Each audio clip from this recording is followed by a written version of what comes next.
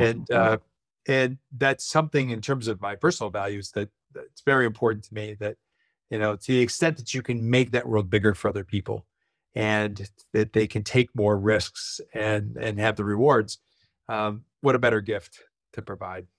Welcome to Your Next Big Project is You, a podcast based around the theme of time. Time to be able to press pause on life. Time to reevaluate what's important. Time to reminisce about where you've come from, what you've learned, and what you've accomplished. Time to revisit your goals, dreams, and vision. And time to remember the people in your life. That's it, my friends. If you've got time, fasten your seatbelt and listen in as we discuss opportunities for the next 5 to 25 years of your life.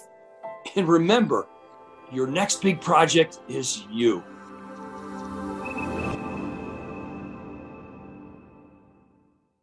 Welcome to our podcast. Your next big project is you.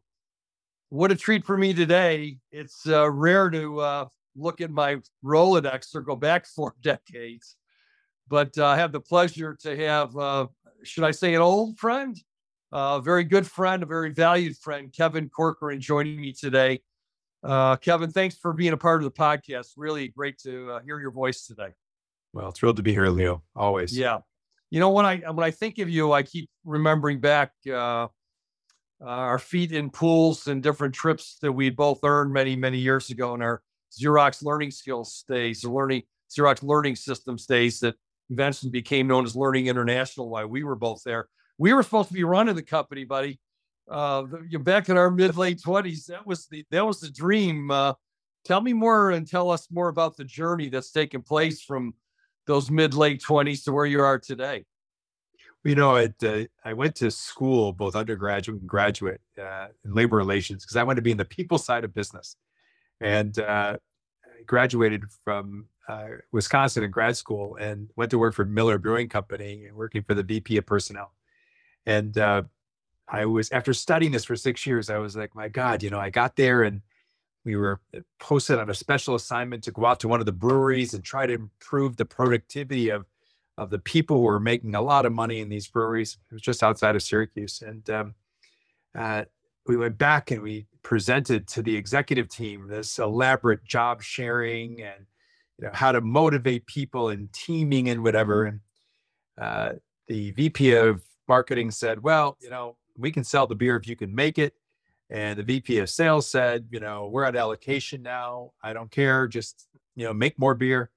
And the head of operations said, he goes, these are fancy ideas from MBAs. And why don't we just fire more people and just, find new people? Because there's 10,000 people want to work for this company and this brand new brewery in upstate New York. And I went back and I was so disillusioned, but boy, did I learn an important thing. If you don't sell it or make it, you are just staff. And it was just an awareness of something that was so critical, because I had actually been selling all my life, but never looked at it that way, never looked at it as a career. One of my mentors at this company was former P&G. He said, if you're going to embrace the world of sales and marketing, you have got to get out of personnel and HR. So I went to work through his direction at Procter & Gamble and worked on the institutional side of P&G and learned, it's like another MBA in selling, the certain discipline that Procter brings to the sales and marketing process. And it was fascinating to be a part of that and then to be promoted a couple of times. And when you get promoted to P&G, everybody in the world comes after you, and I had people from Frito-Lay and from Soda Pops and everything else. And even though we were in the institutional division, when you get that type of professional growth, everybody wants you. And so I said, I really need to think hard about what I'm going to do with this, because it just seemed like an important journey or junction at that point. And I knew that I wasn't going to build a career selling soap and cleaning products to institutions and whatever. I knew that, but I knew that the P&G chip was going to be important. And that's when one of my other mentors said, there's this little company called Xerox Learning Systems, and nothing to do with copiers, but it's a sales and management training company. And I started the conversation with them before I was promoted to the West Coast with P&G, and that conversation continued. And 6 months later, I joined. And those of us who were there at that time, you included, it was a magical time in the 80s, and an interesting time to be with this company. At the time was the world's leading sales and management training company. And I always felt amazingly blessed that for 18 years, I couldn't wait to get up and go to work because we were talking with people, executive teams, heads of sales, heads of marketing, about how they move decisions, how people make decisions, how you can influence decisions, and provide the skills and the insights to other salespeople that can help them to be successful. And the whole perspective of human behavior and how people lead and how people make decisions, all of that to me was just so interesting and fascinating, both just in terms of what I did with my career, but also helping people to achieve that level of performance. And so for the 18 years we were there, I started as a sales rep. My last position was VP of Sales and Marketing. Just felt so blessed to be a part of something that was so motivating and exciting in terms of working with these companies. And I was in San Francisco and in Boston, eventually at headquarters in Stanford. And then the company had gone through a series of acquisitions. The parent company had purchased other training companies. They're in the process of merging these companies. And we looked at it as an opportunity to start our own thing. And so in 97, three of us spun off and started our own company. And we focused more on sales performance, bigger issues above sales training and sales skills. And it was just a fluke that our efforts to build a consulting business kind of aligned with the introduction of CRM technology, customer management software. And it was all the vogue at the end of the 90s, and everyone was moving to PeopleSoft and Siebel and Microsoft and others. And we started working with organizations who were preparing to bring in this technology.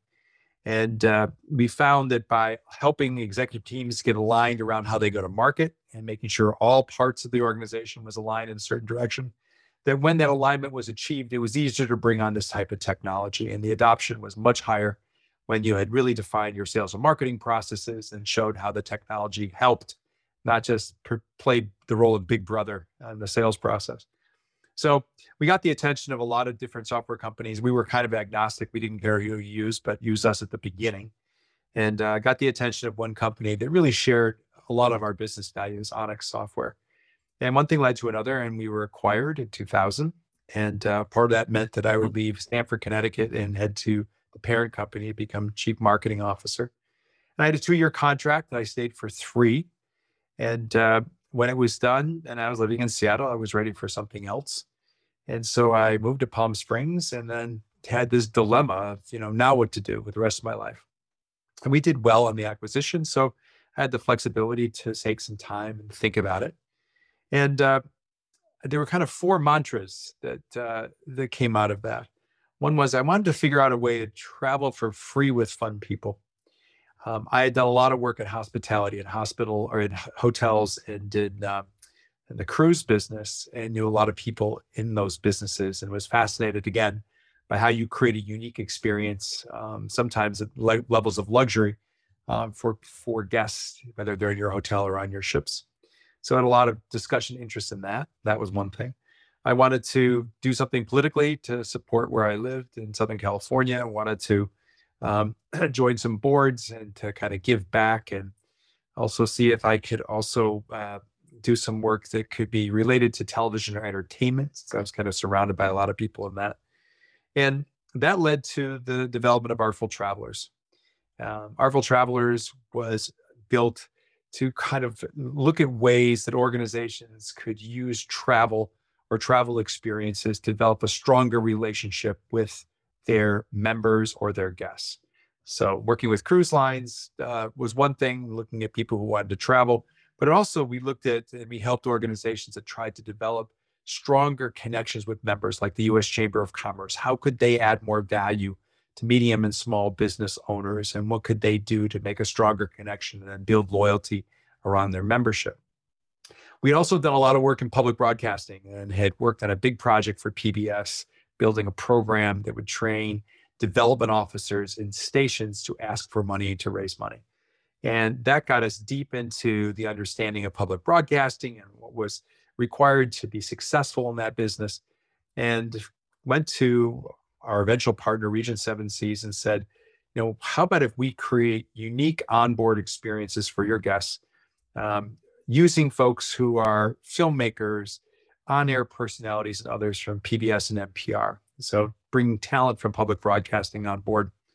And our partners at Region 7 Seas, they said yes. It took PBS a little bit longer to say yes. They didn't understand it at first, but it launched what became a 20-year partnership between us, NPR, PBS, and Region, where we bring really interesting folks from all different worlds of their professions, folks that are kind of the very top of their game, whether they're filmmakers or they're political analysts or they're reporters or filmmakers or writers, whatever, authors. And we create these unique experiences on board all over the world with Region. And 20 years later and 45 cruises later, much bigger than I ever expected. We're the highest rated cruises on Regent. And but most importantly, I have this Rolodex that has come out of this experience of people who, probably could afford some of these luxury cruises, but would never necessarily spend their own money. But they come on and speakers with us, and we all become good friends. And they have friends that have become speakers and prospects for us to feature, part of our edutainment commitment to Regent. And it's been a blast. And we've met the most interesting people, and we've been all over the world. And I think we've added a level of richness to this travel experience. And again, blessed to be working with partners like Region 7 Seas, a 6-star luxury cruise line.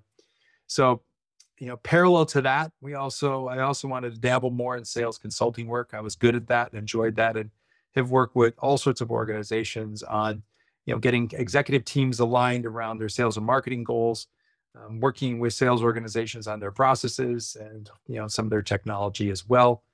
And I've had a lot of fun continuing to work with sales and marketing teams. I love to not only do executive coaching, but to work with the teams that many of my executives are working with and help the teams to be more effective.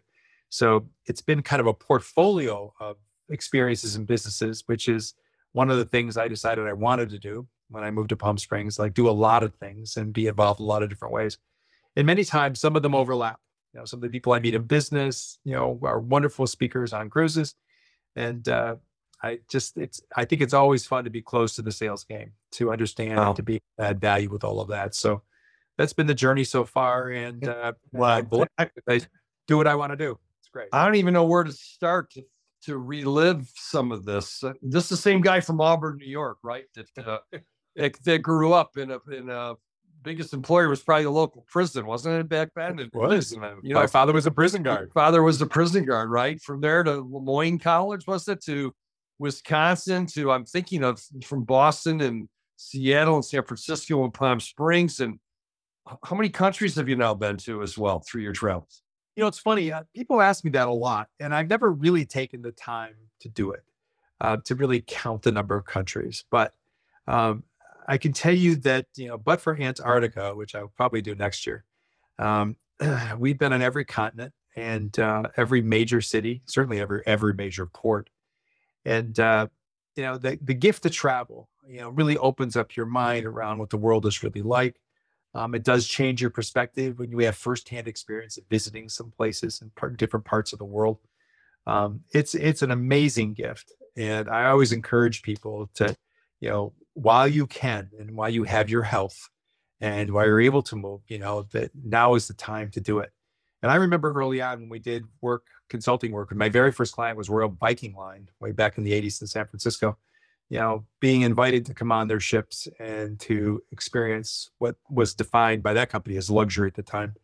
And just seeing people who were older, who were accomplished, who had the means and had successful careers, but didn't have their health.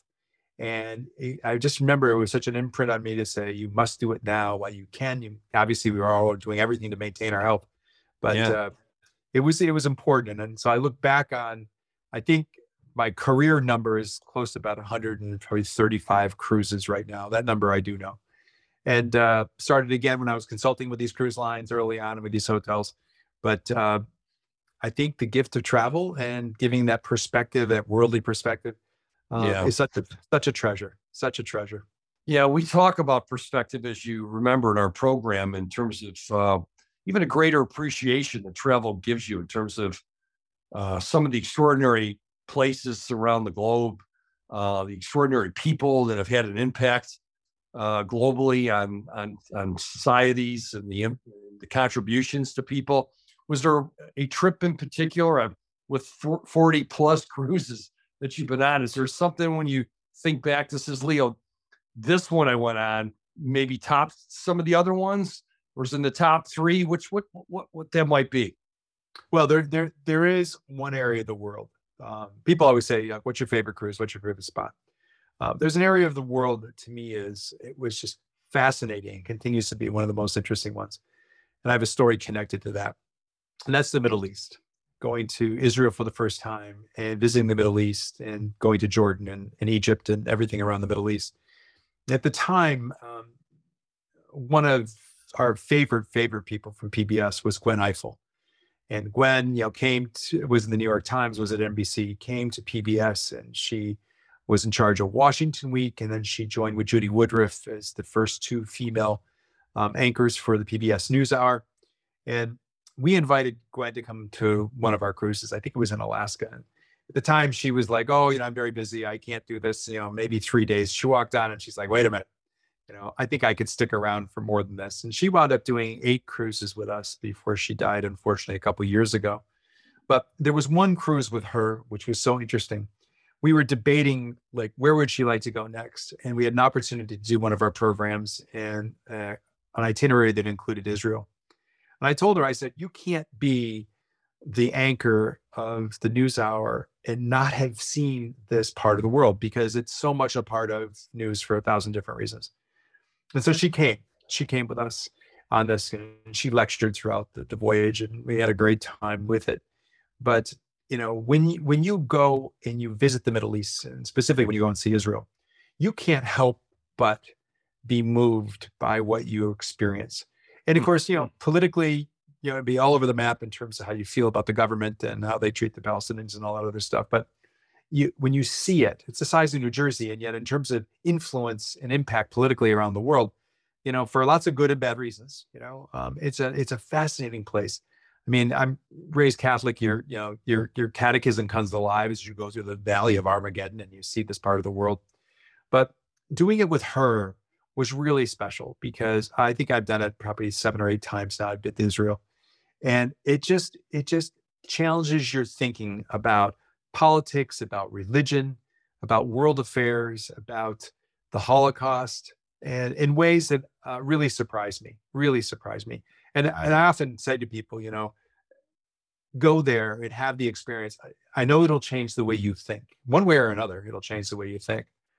And with Gwen, it was a wonderful opportunity to share with her. And, because she had this responsibility as an anchor and, west of it. And 3 weeks later, she calls me and she says she was invited to a salon, kind of a fancy dinner deal, at a gentleman's house who owned a lot of magazines based in Washington. And she was seating next to the Israeli ambassador to the United States. And, and be able to talk about these issues, having been there and seen it. She said, it was such a gift. It was such a gift. She never would have had the quality conversations that she had with him if she had not had that experience.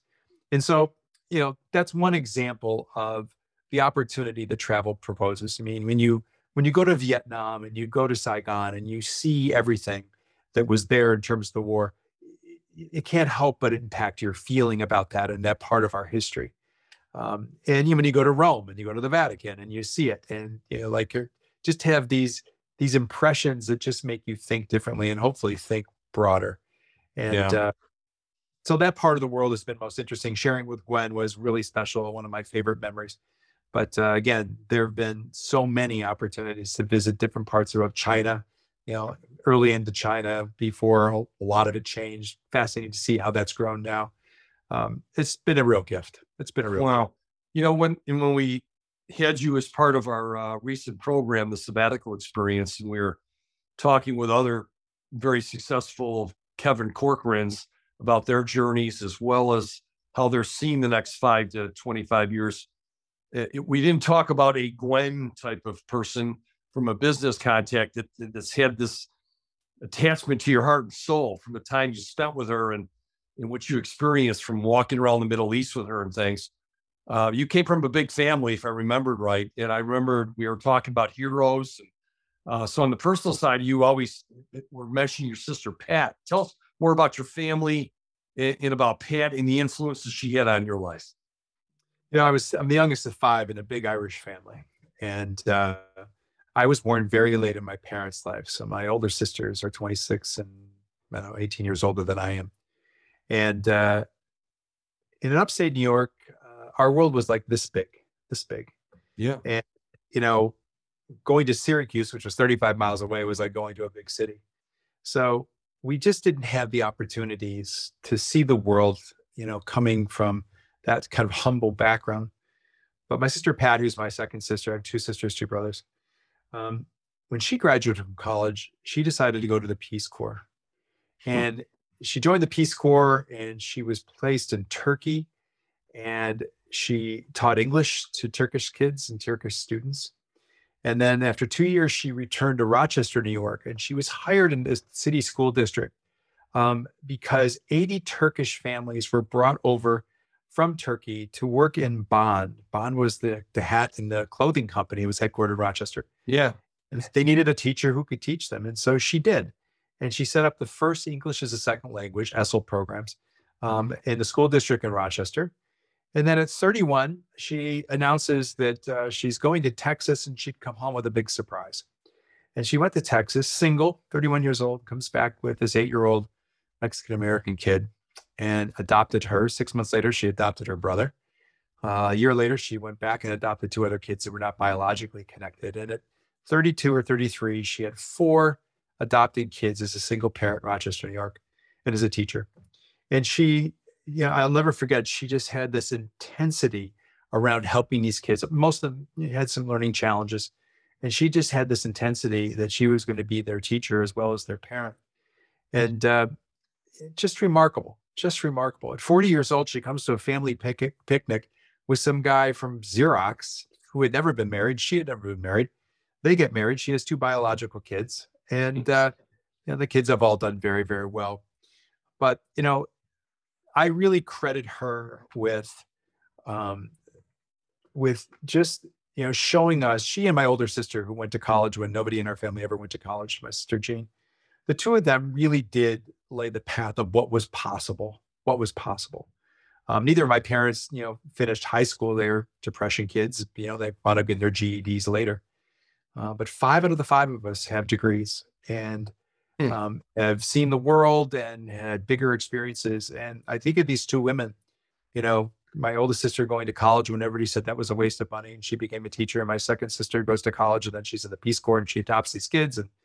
And, they really did, for me, create a picture of a bigger world, or at least the possibility of a bigger world. And the irony of ironies is that now, I have like 35 nieces and nephews. And, one of my important roles with them is to make sure that their world is bigger. For me, if I wanted to work in entertainment, the idea of going to New York for an internship or can't even imagine Los Angeles was almost like beyond possible. But with my nieces and nephews, the pay it forward piece is basically saying it's all possible. And, if you just need the direction, the funding, the coaching to make it happen, your world can be bigger. And I think that one of the things that we're all proud of, the siblings and I, are that, that next generation, they have had jobs all over the place. They've traveled the world. And a lot of that is just taking what my sister did, especially my sister, Pat, and just making it possible and just showing all possible. Wow. And that's something in terms of my personal values that's very important to me, that, to the extent that you can make that world bigger for other people and that they can take more risks and have the rewards. What a better gift to provide. Kevin, look, you went from here, buddy. I mean, I can't even extend my arms far enough to the world that you've now experienced and seen and the impact that you're having on people. One of the other things that stood out to me when you were in our program is you had mentioned about just your commitment to help a couple of universities and some of the members of specific parts of the school that you remember in terms of your time and talent and treasure. You direct some of it. to an area of the schools that you have fond remembrances of and that shaped who you are today as well. Tell us about that decision. So when I was in Lemoyne, I was an RA, resident advisor, for 2 years. And I was really good at that. I mean, you look at it overall, the career thing in terms of coaching and that, I mean, the skill set to be a good resident advisor is very similar to sales or a sales coach, but I liked it. I got a lot of positive reinforcement for helping and kind of guiding freshmen and sophomores. And when I was looking at graduate schools, I looked at law schools and I looked at business schools. And one of the criteria I had was wherever I wound up, I wanted to continue to work in residence halls and do that work as a dorm director. And I got into a variety of schools, and Wisconsin was one of those schools in Madison. And my former dean of students at Lemoyne said to me right after graduation, he goes, "Are you looking for a dorm job?" And I said, "Yeah, but I haven't heard." And I got into the schools and got some fellowship money, whatever, for the academic side, but hadn't heard about this. And so he said, "Well, a guy used to work with me at UVA has one job left. And if you want it at Wisconsin, you need to fly out there tomorrow and interview." So I did. And I wound up getting the job. And I had another amazing 2-year experience while I was in grad school, leading the undergrad experience in these dorms. And the second year I was there, we started this project called the University Seminar House. And it was basically this idea of trying to build a learning education environment beyond just housing. And they gave us one dorm we could work with, and we would invite speakers. If a rock group was in town, they would come and they would talk to the kids. And we went down to Chicago once. We went to Hello Dolly and hung out with Carol Channing after, stuff like that. The idea was just to extend the learning experience beyond just what happens in the classroom. And at the time, I had to hustle to try to get money to do this stuff. And the school provided some funding because it's like a pilot project. And so after I graduated and started having some success, I would write originally small checks and then larger checks, earmarked specifically to housing or student affairs. Oh, okay. And I did this at Lemoyne and also did it in Wisconsin. And now the seed that program planted in the late 70s, now I think there's 14, they call them learning communities in Wisconsin. And there's programs also at my undergrad at Lemoyne College that have been supported by this as well. And it's funny because, most people will give to the business school or to whatever, major they were in, or just give to the general fund. But I've always earmarked whatever these funds are to housing and the housing or the student program. And, but now it's fun to see how that has grown. And I always encourage when friends of mine have kids or grandkids who are heading to schools, to college, to look for these programs, because especially to a school the size of Wisconsin, 44,000 kids, here's an opportunity for you to go in as freshman, sophomore. And the program that I started, it's called the Chadbourne Project, to have a very unique experience, kind of a small school experience with the resources of a large university. And it's just funny how, a seed of a little idea and some funding for a year has turned into this. And I think it's great. And I encourage kids and parents to look at these types of programs to really enrich their college experience overall. Well, Kev, you mentioned in our program, we were having some fun thinking of epitaphs and things. And you said you would hope that yours would read as a wonderful journey shared by many. Where's the journey taking you? To end this today, what's the vision for Kevin Corcoran? And my gosh, you've impacted so many people, so many positive contributions. You've got such a lens, a perspective from all your travels, the places that you've been, the people that you've met, the influences from art and history and politics and food and wine and entertainment coming together. Where's the journey taking you, my friend? Let's end there. Well, I think it's going to be interesting because I knew at some point I wanted to give back more to my local community. And so COVID, kind of the irony and maybe the gift from that whole experience was it allowed me to not travel for 2 years and really focus on some important things to me and my community. So I'm on the board of the Boys and Girls Club, which is a big deal here in Palm Springs.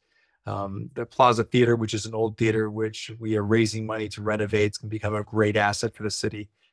That's working well. I've had a chance to dabble in politics. I'm on the vice chair of the airport commission, which is a big deal in Palm Springs. So without, having I don't know if you'd call it the hassle of elective audience, being an elected official, I really have enjoyed, going deep into the community and doing and kind of leveraging some skills that are helpful to those organizations. So I'll continue to support that. Also, probably looking for other consulting opportunities that will go kind of extend an executive coaching practice that I have now. So I'm looking at that. And again, we're really, really good at creating unique life experiences through travel.